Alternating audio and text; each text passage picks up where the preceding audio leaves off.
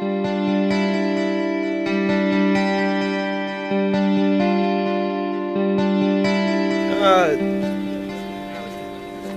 prophet. A prophet that was supposed to spread his father's word. We believe he was a great rabbi, and we believe that everyone's the son and daughter of God. He's the son of God. I believe he was a fisherman's son. God, because I was raised in that world. I think of unconditional love, and I think of the beautiful things that he came as, to teach us, because God sent him. I see him on his cross with his long blonde hair, which he probably didn't have. That's it. I would say he was a fellow that was concerned about people's attitudes towards other people and how you treated other people, and put ideas forth on how you should live your life. He represents, to me, sacrifice for us. I was brought up and raised in the Catholic Church, and obviously Jesus represents the Son of God and the kind of the symbol of our faith. Son of God. But again, that's how I was raised. So I'm just like, a lot of people go crazy about thinking about religion, what they're going to believe in, where they're going to go in life. I'm just going to do what I do, stick to religion I'm stuck with, and make it build who I am. And if it makes you better, that's cool. If it doesn't, you should drop it. I don't know, just a great man that came and told us, how things are supposed to be, and that suffered every single one of our sins, just so we could live longer and prosper through, his Father's name, our Father. Just life, I believe that there was a man who lived and he rose again. But I also believe that I don't know everything. Well, he's my Lord and Savior. That's what comes to mind for me. The person that a big piece of world history has been focused on. That, this person who I think even those who aren't religious admit was a person who historically lived, has had a profound influence on society ever since. I know that he is God, 100% God, and coming to flesh and living among us for a period of time. Well, everybody's got an opinion about Jesus, right? Everybody has a thought, everybody has a conviction or wonders about Jesus. And I love getting into conversations with folks about this. I love hearing what people have to say. I love sharing what I think about Jesus. But I got to confess something to you. There are times when I get into a spiritual conversation about Jesus with someone, and it does not go well. Anybody ever have that happen? I had the most embarrassing thing happen a few years ago. I was down south speaking at a conference with my buddy Mark, and we're getting ready to go home. We had to get something to eat, and we saw one of these Cracker Barrel restaurants. You seen one of these things? Do you love it? I'd never been there. And I said to he said, you got to try it. So we decided to try it.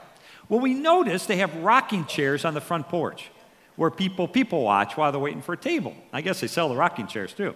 So anyway, I'm walking along, and in order for us to get to the front door, we had to walk in front of two people in rocking chairs. First one was a young woman, about 18 years old, dark hair, dark eyes, quite attractive, young man about the same age. So we got to walk in front of them to get to the door. That's not a big deal, right? So we're walking along, and just as I step in front of this young woman, I hear her say, "What's a deist?" And I thought, I just wrote a book about that. So I turned on my heel, and I said, "Young lady, a deist is someone who believes that God created the universe," and then he walked away. I said, a deist is someone who believes that God sort of wound up the universe like a giant clock, and he's just letting it tick down. I said, a deist is someone who believes that God is distant and disinterested in us. But I said, that's not what the evidence shows. And I began to give her the evidence that shows God's involvement with the cosmos, God's involvement with humankind. I began to give her all the data, all the facts about cosmology and physics and biochemistry and genetics. I'm just laying all this stuff on her, and she's sitting there, and her eyes are getting bigger and bigger. And I'm on a roll now. I started talking about Jesus entering into human history. I talked about the incarnation, his miracles, his death. I started to give her the evidence that Jesus rose from the dead. And she's looking at me, and her eyes are getting bigger and bigger. And finally, I turned to my friend. I said, "Can you believe it? I happened to walk in front of her. She said, "What's a deist?" My friend said, "Lee." She said, "Buenos dias."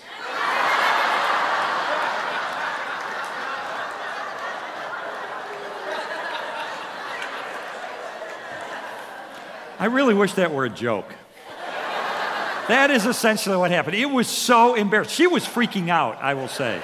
She was freaking out. But you know what the good news was? The ice was already broken.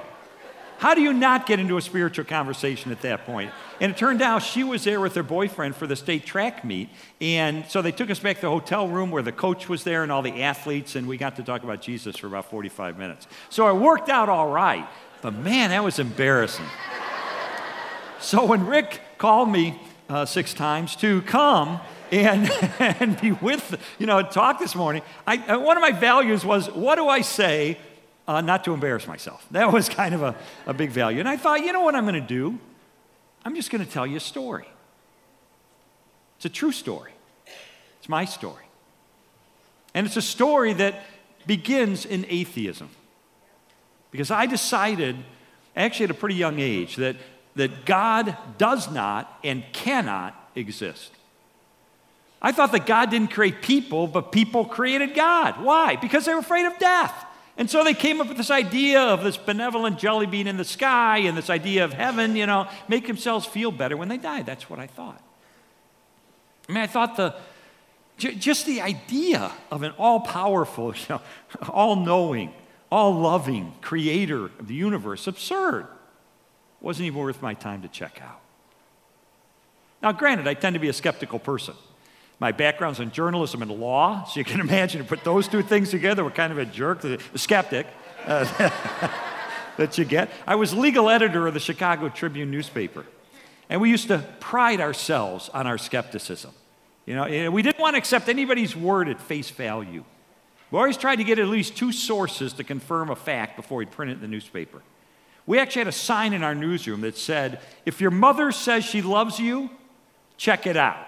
How do you know? Maybe she's lying. Got any proof? Got any evidence? Got anything to back that up? That's the kind of skepticism we had. And honestly, don't you want that from journalists? Yes, you want them to be skeptical. My problem, though, was that my skepticism spilled over into cynicism, and it spilled over into my spiritual perspective. And so because I had no belief in God, I really lacked a moral framework for my life. And I'm not saying all atheists are like this. I'm just saying my conclusion, it was that if there is no God, if there is no ultimate accountability, then I might as well just enjoy myself to the max in this world. So I became a hedonist. My number one value was to bring maximum pleasure into my life. It was to keep myself happy at all costs. And so I lived a very immoral and drunken and profane and narcissistic and honestly self-destructive kind of a life. That was my life. I had a lot of rage inside of me, a lot of anger inside of me. If you asked me back then, why the rage? Why are you so mad? I couldn't have told you. But now I know, looking back, you know what it was? I was always after the perfect high. I was always after that ultimate experience of pleasure. And guess what? Everything let me down. Nothing lived up to the hype. So I had a lot of anger. I remember once my wife and I got in an argument. Our little daughter was there. And I had so much rage, I just blew up. I remember I reared back and boom, I kicked a hole right through our living room wall. And our daughter's crying and my wife's crying. It's like, that was my life. In fact, I'm going to tell you the ugliest thing about me, which was when my little daughter, Allison, was just a toddler. If she was alone in the living room playing with some toys, some blocks or whatever, and she would hear me come home from work through the front door, her natural reaction was just to gather her toys and go in her room and shut the door. So you're going to be drunk again? So you're going to be, yelling and screaming and swearing and kicking holes in the wall? You know what? At least it's nice and quiet in here. Friends, that is the ugliest truth about me. My wife was an agnostic, didn't really know what to think about God, and And so one day we moved into a condo outside Chicago, and the woman downstairs, Linda, was a Christian. And she became best friends with my wife, Leslie.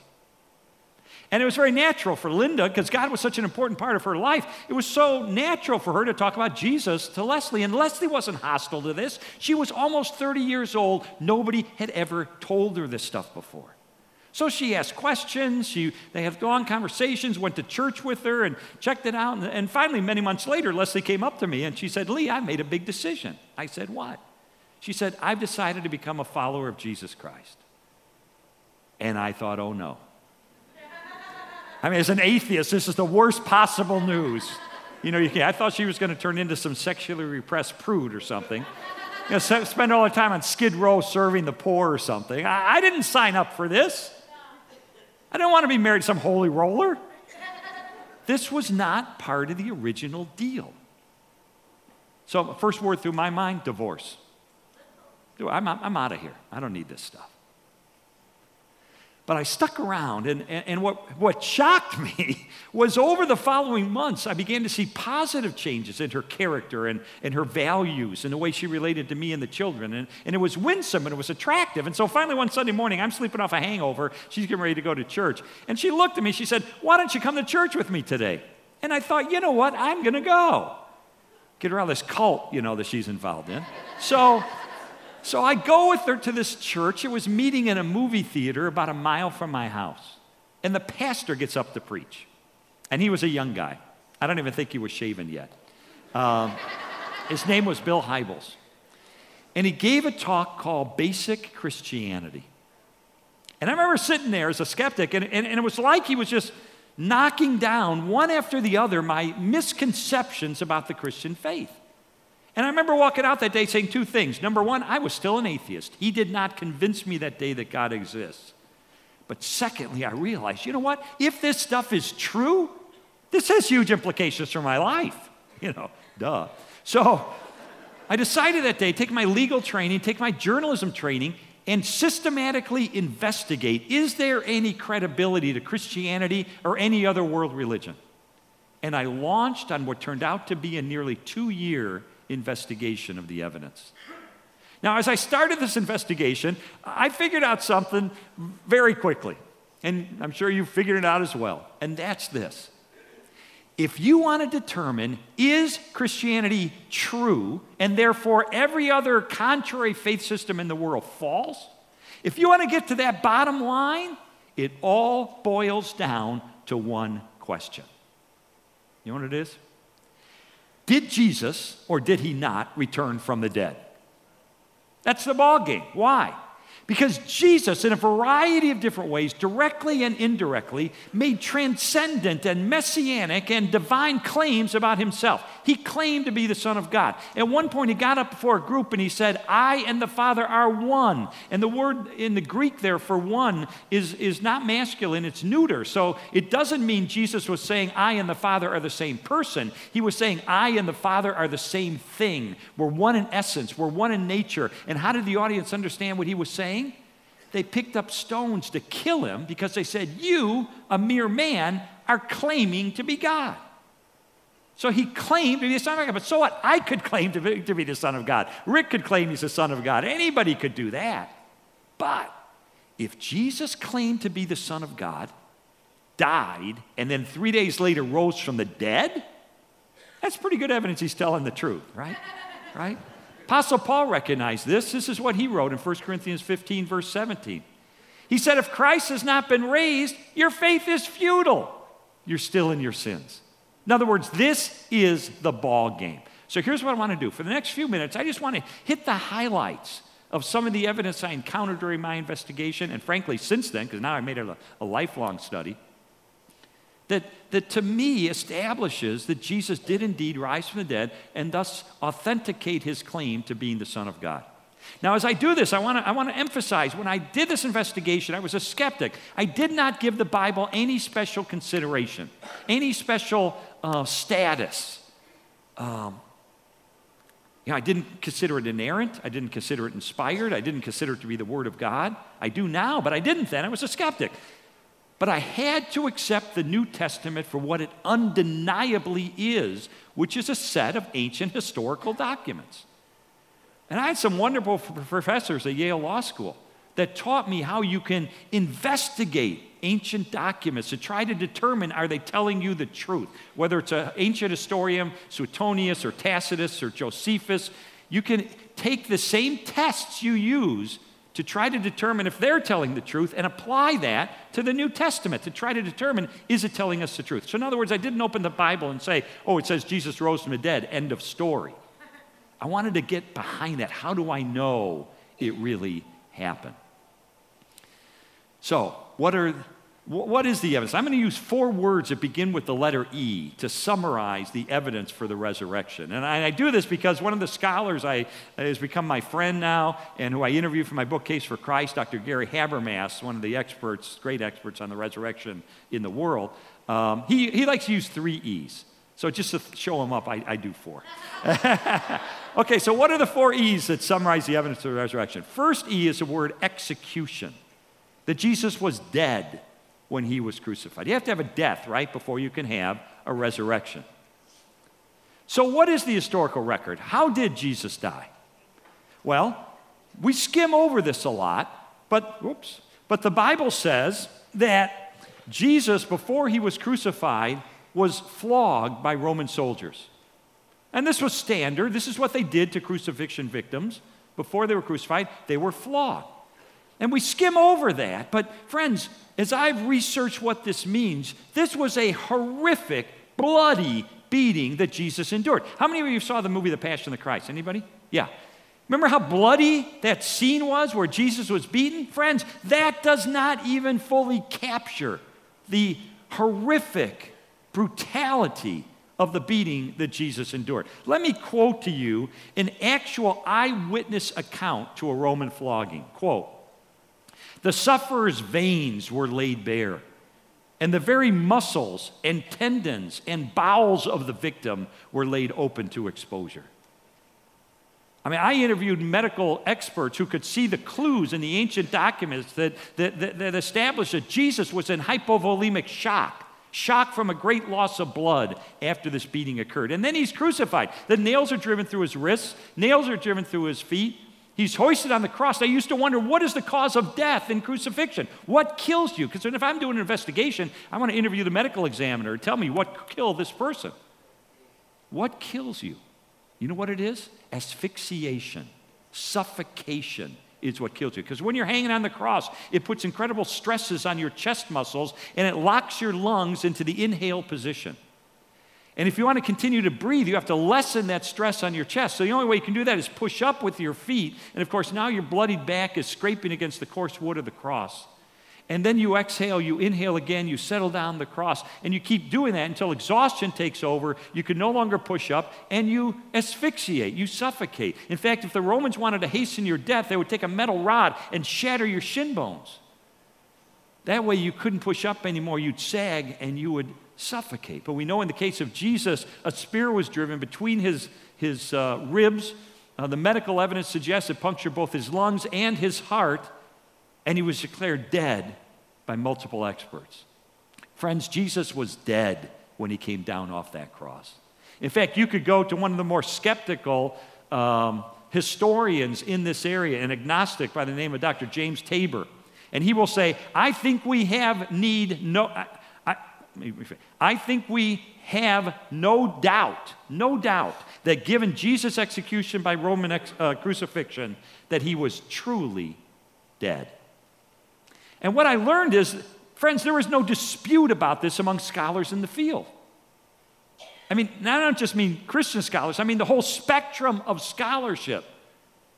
Why? Because when you study ancient history, one of the things you learn is that we're lucky if we have 1 or 2 sources to confirm a fact from ancient history.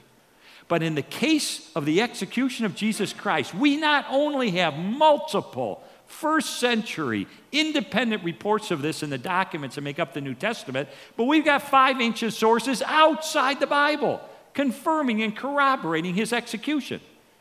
We have Josephus, a first century Jewish historian who worked for the Romans. Tacitus, another early historian. Even the Jewish Talmud admits that Jesus was executed. Friends, this is one of the best attested facts of the ancient world. You would get laughed out of a major academic institution if you claim somehow Jesus wasn't executed.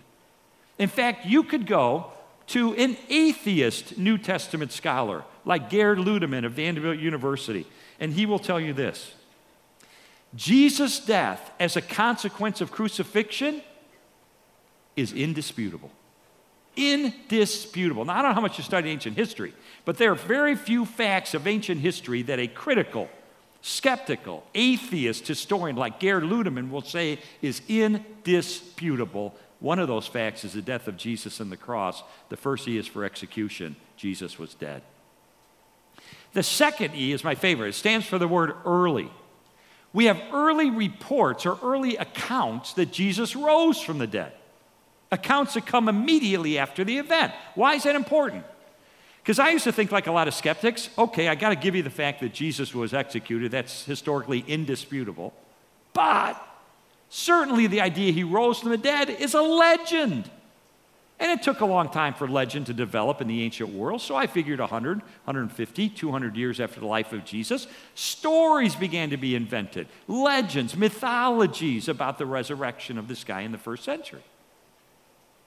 But what I learned, I think, absolutely decimates the claim that the resurrection of Jesus is merely a legend. Follow me on this. Remember, we said it takes a long time for legend to develop. Get this. We have preserved for us a creed of the earliest church. Right there in the first century, the first Christians would rally around this creed, the statement of conviction, based on facts that they knew to be true. Now, this creed contains the essence of Christianity. It says, Jesus died, why? For our sins. He was buried. On the third day, he rose again from the dead. And then it says he appeared to 500 people at once. And it adds, by the way, if you don't believe us, they're still around. Go check them out yourself. They'll tell you. You don't say that unless you're pretty darn sure of what you're saying. And then it says Jesus appeared alive to the disciples, to Peter, and to James, a skeptic, during Jesus' lifetime. And then Paul, who records the creed, says he appeared to him also.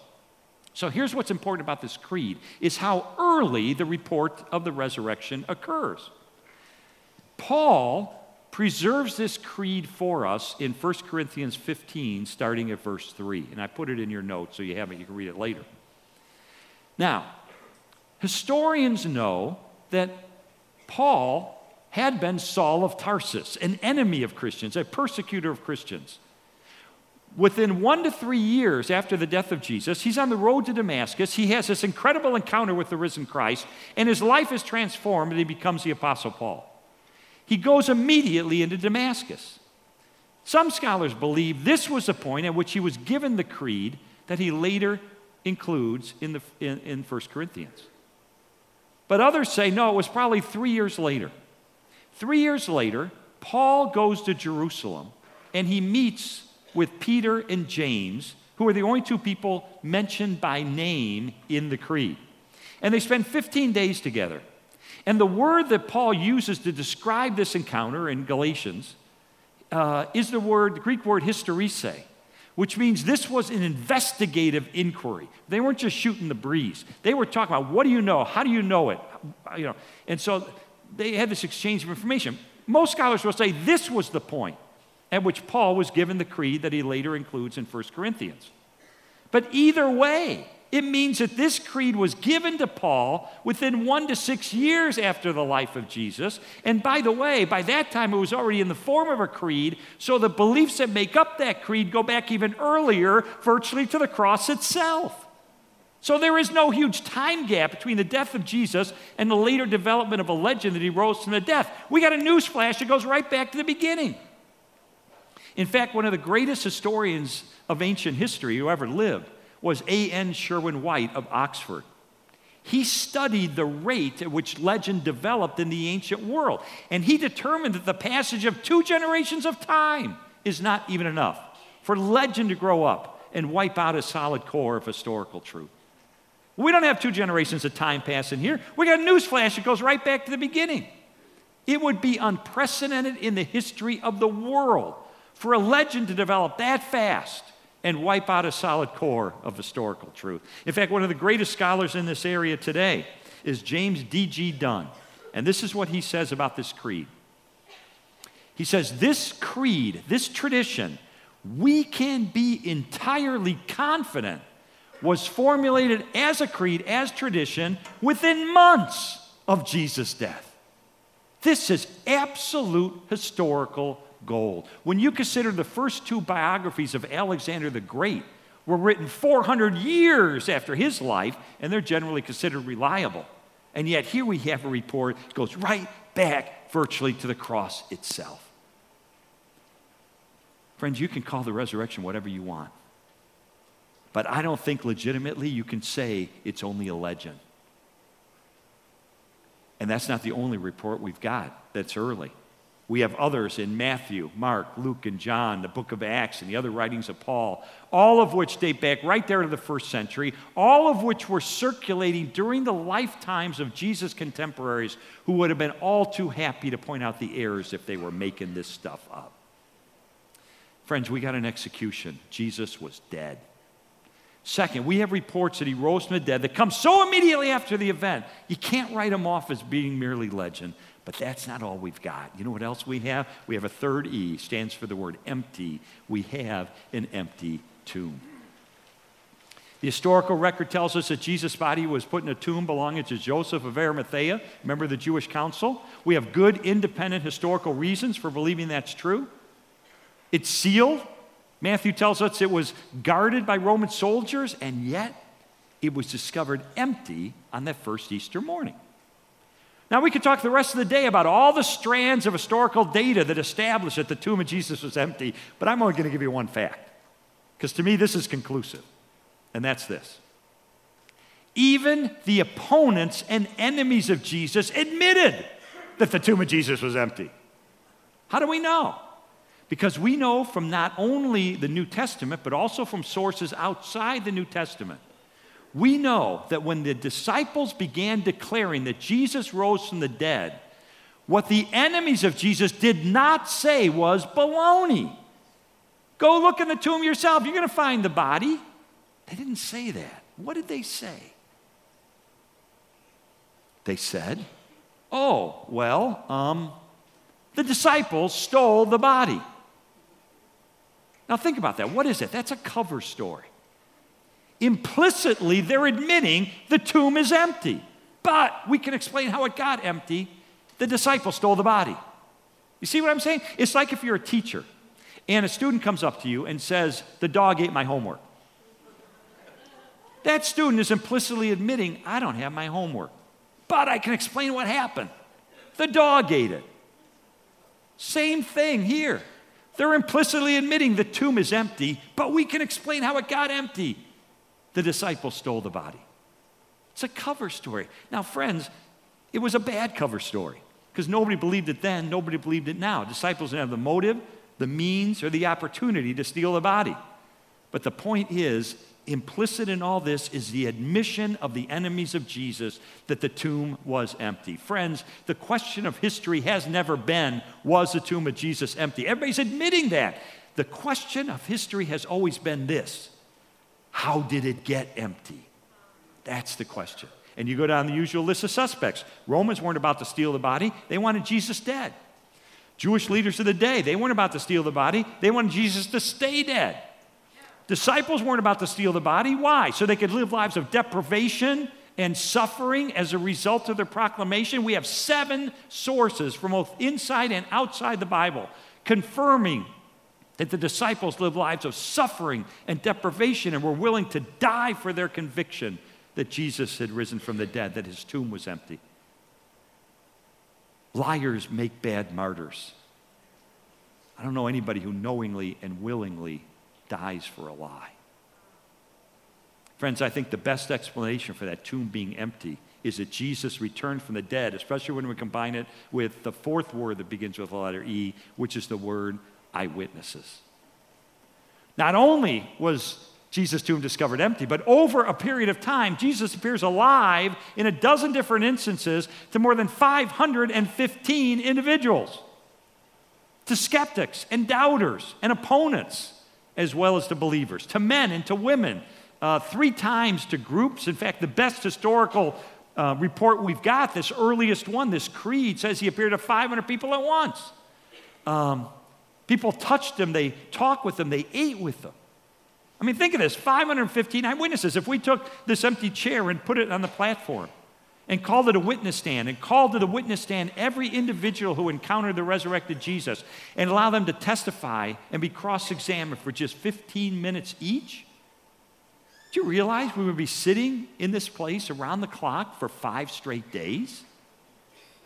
How many of us, after hearing 128 straight hours of eyewitness testimony, would walk away saying, I don't believe it? Remember we said we're lucky if we have in ancient history 1 or maybe 2 sources to confirm a fact? Well, get this. For the conviction of the disciples that they encountered the resurrected Jesus, we have no fewer than 9 ancient sources inside and outside the New Testament confirming their conviction that the risen Jesus appeared to them. 9. This is historically an avalanche of evidence. It is so much evidence that let's go back to the atheist New Testament scholar, Gerd Ludemann, who was forced by the strength of the evidence to make this statement. Quote, he said, it may be taken not as a possibility, not as a likelihood, but it may be taken as historically certain that Peter and the disciples had experiences after Jesus' death in which Jesus appeared to them as the risen Christ. That's the atheist speaking. I couldn't have said it better myself. Now, doesn't it raise a question in your mind? We're like, why is he still an atheist? Exactly. Thank you, sir. Exactly. You know why he's still an atheist? Same reason I was still an atheist. We found the loophole. There's a loophole that explains all this away. You know what it is? The disciples did not encounter the resurrected Jesus. They merely had hallucinations. They merely had visions. Well, there you go. That kind of explains it away. End of case, right? Well, wait a second. I'm a journalist. I try to check things out. So I went to an expert on hallucinations and visions, an expert on the human mind. He had a PhD in psychology. He was a professor of psychology for 20 years at a major university. He'd written 30 books on psychology. He was the president of a national association of psychologists and counselors. This guy had impeccable credentials. And I laid out all the evidence, and I said, now, Dr. Collins, would you not admit to me that these disciples did not encounter the resurrected Jesus? They merely had hallucinations. And he looked at me and he said, Lee, that is not possible. I said, well, you seem pretty sure of yourself. He said, well, I am. I said, why? I don't get it. He said, Lee, you have to understand something about the nature of hallucinations.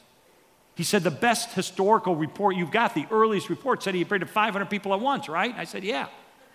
He said, Lee, hallucinations are individual events that happen in individual minds. They're like dreams. I can't say to you, how do you like that dream I had last night? Doesn't work. Or you can't wake up your spouse in the middle of the night and say, honey, wake up, wake up. I'm having a great dream about a vacation in Hawaii. Let's both go back to sleep. We'll have the same dream. We'll save all the airfare. We'll save all the hotel costs. How many would like to be able to do that? Yes, I would like to be able to do that. Why can't we do it? Because dreams happen in individual minds. They don't spread like the common cold.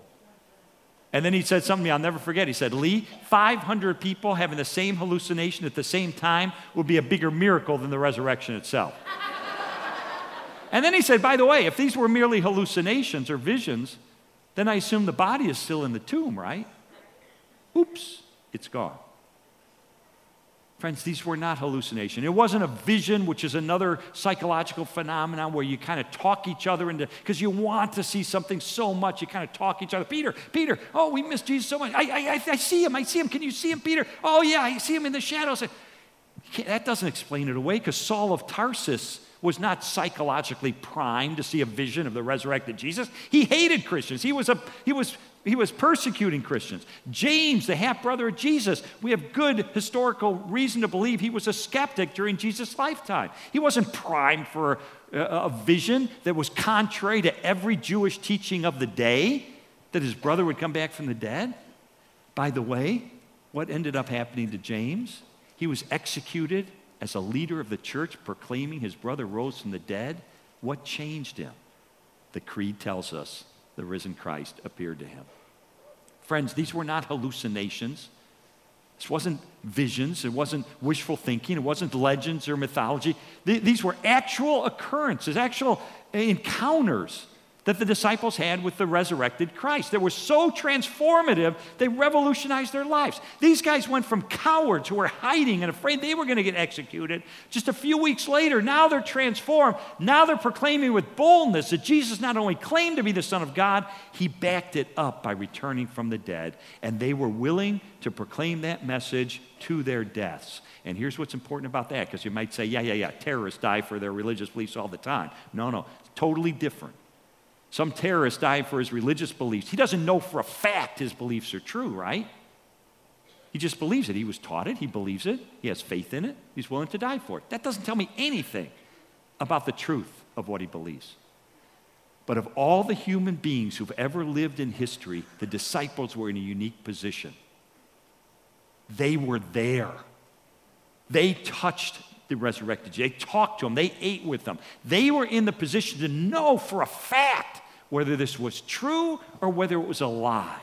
And knowing the truth, they were willing to die for it. That does tell me something about the ultimate veracity of their message.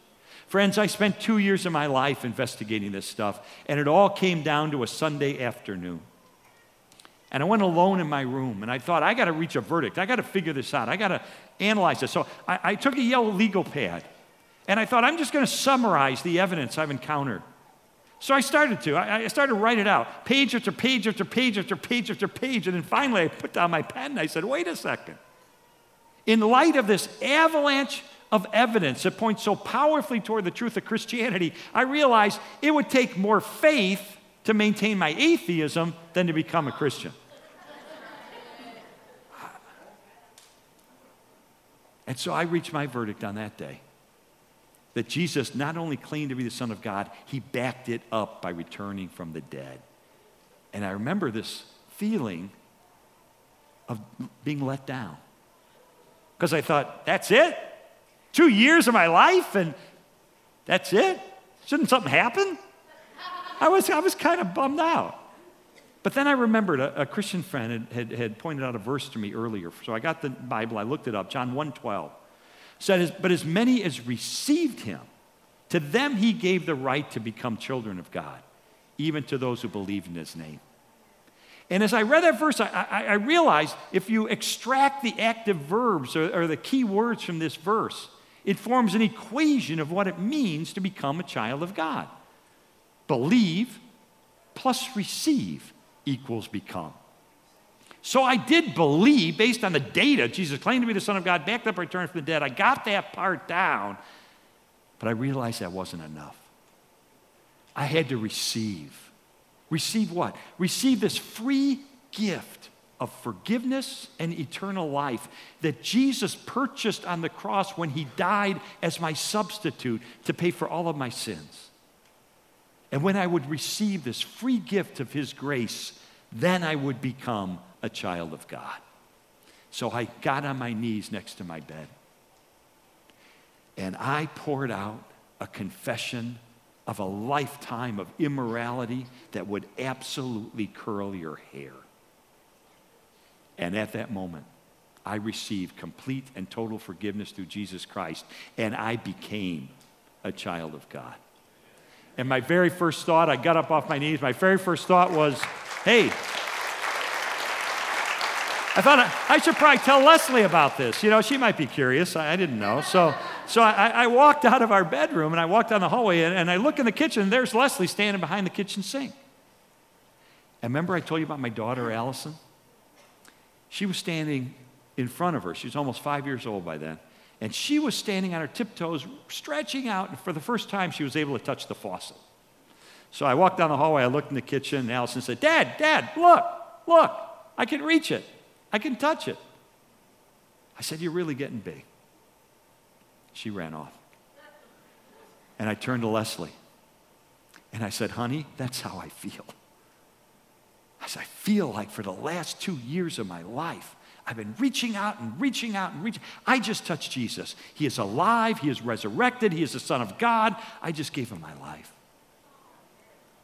And she looked at me, and she burst into tears, and she threw her arms around my neck, and she said, you hard-hearted son of a Baptist, I've been telling you this for 2 years. Hello? No, I'm kidding. She didn't say that. I wish she had said that, because that would have been hilarious. But that's not Leslie. She burst into tears, and she threw her arms around my neck, and she said, oh, honey, I almost gave up on you 1,000 times. She said, when I was a new Christian, I met some women at church, and I told them about you, and I said, I don't have any hope for my husband. He is the hard-headed, hard-hearted legal editor of the Chicago Tribune. He will never bend his knee to Jesus Christ. And she said this one elderly, white-haired saint put her arm around her shoulder and kind of pulled her to the side. I said, oh, Leslie, no one is beyond hope. And she gave her a verse from the Old Testament, Ezekiel 36:26, that says, moreover, I will give you a new heart and put a new spirit within you. I will remove from you your heart of stone, and I will give you a heart of flesh. And I never knew this till years later. But my wife, while I'm on this investigative journey, my wife, behind the scenes on her knees, is praying this verse for me virtually every day. And can I tell you what happened? Starting on that Sunday afternoon, now that I was a child of God, and then not overnight, but over time as I was baptized, as I learned to read the Bible with fresh eyes, as I learned to worship, as I learned to pray, as I became part of the church, God began to answer her prayers because my values changed, and my character changed, and my morality changed, and my attitudes, and my worldview, and my philosophy, and my marriage, and my parenting. I mean, all these things began to change over time for the good. So much so that my little daughter, Allison, I think about this for a second. Here's a little kid, 5 years old. All she knew for the first 5 years of her life was a dad who was absent or angry, kicking holes in walls, coming home drunk. That was her whole experience. But starting on that Sunday afternoon, you know what she did? She started to watch. Something's going on with Dad. And she started to listen. Never interviewed a scholar, never studied ancient history. She's 5 years old, but she could observe, she could listen, she could watch, and she did. Something's going on with Dad. And she watched for about 5 or 6 months. And then finally one Sunday morning, she went up first to her Sunday school teacher and then to Leslie. And you know what she said? I want God to do for me what he's done for Daddy. And at age 5, my little girl gave her life to Jesus Christ. And today she's married to a seminary graduate. She teaches at a Christian school. Together, her and her husband write children's books about Jesus Christ. She is the mother of 2 of my 4 precious grandchildren. And we are the best of friends. And same with my son. My son saw the difference that God was making in our family, and he came to faith at a young age, and he took an academic route. He got an undergraduate degree in biblical studies. Then he got a master's degree in philosophy of religion. Then he got another master's degree in New Testament. And a few years ago, after many years of research and study in Europe, he was awarded his PhD in theology from the University of Aberdeen in Scotland. And now you know what he does? He teaches at a major university, teaches young people about Jesus Christ. Because he said, Dad, There's a whole generation out there, my generation, they don't get it yet. They don't understand. This isn't based on legend and wishful thinking and make-believe and mythology and legend. This is based on a solid foundation of historical truth. And I said, son, you've got your PhD now. You go tell your generation. Friends, God changed my life. He changed my wife. He changed my son. And he changed my daughter. And my wife and I recently celebrated our 41st wedding anniversary. So that's my story. So what do you do with it? Let me just end with this. I just want to apply my story to you. We only have a few minutes left.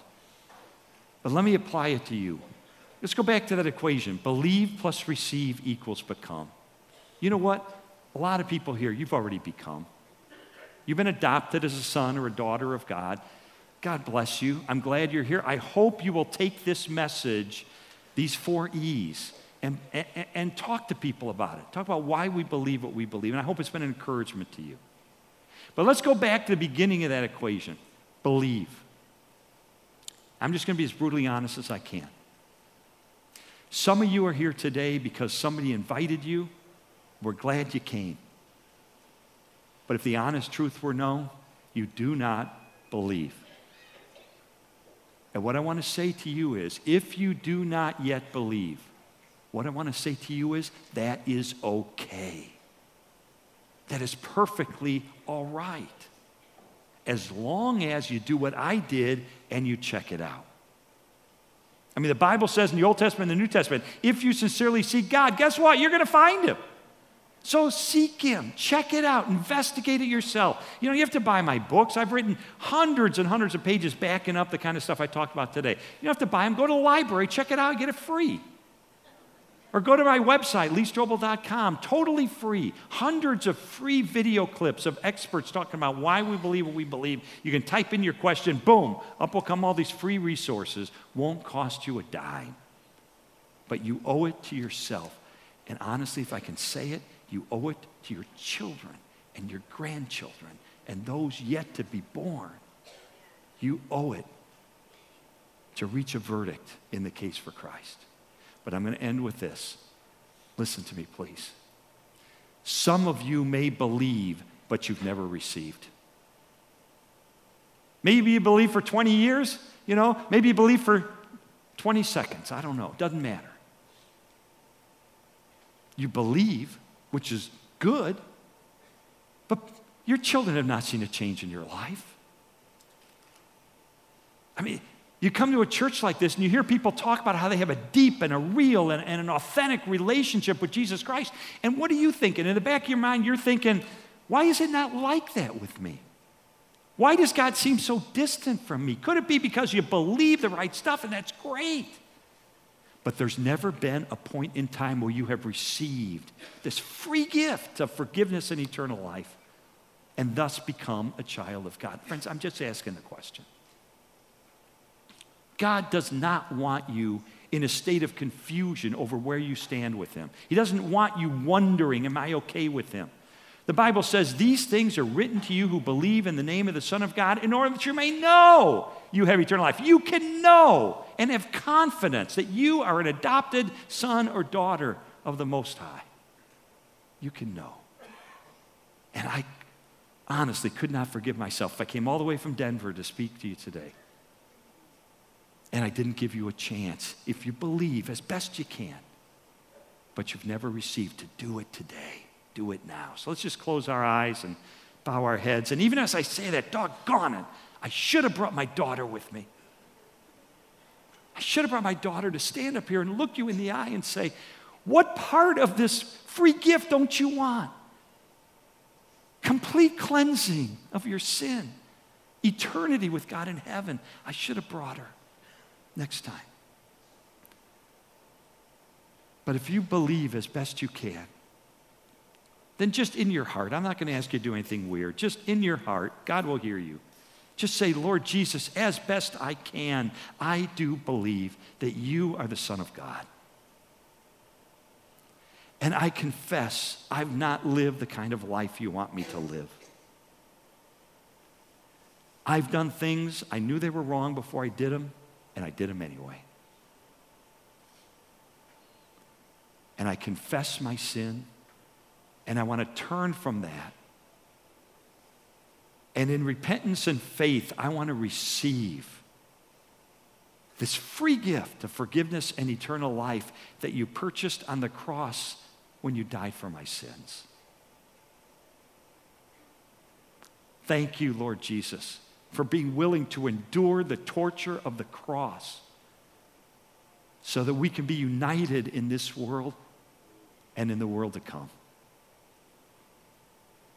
Lord Jesus, help me. Help me live the kind of life that you want me to live, because from this moment on, I am yours. And now, Father, we know from Luke 15 that a party breaks out in heaven anytime anyone repents and receives forgiveness through your Son. So we celebrate that. We celebrate that. We know what great adventure awaits those who put their trust in you today. So we thank you for that. For those that aren't ready yet, that have too many doubts and too many questions, use this church. Use the books, the website, whatever. Use whatever it takes to open their eyes to their need for a Savior, so that someday we can celebrate their rebirth as well. And then finally, for this great church, for the way it's like a city on a hill that proclaims your love and grace and truth all over the county and the world, we pray for your blessing. In Jesus' name. And all God's people said, amen. God bless you all. Amen.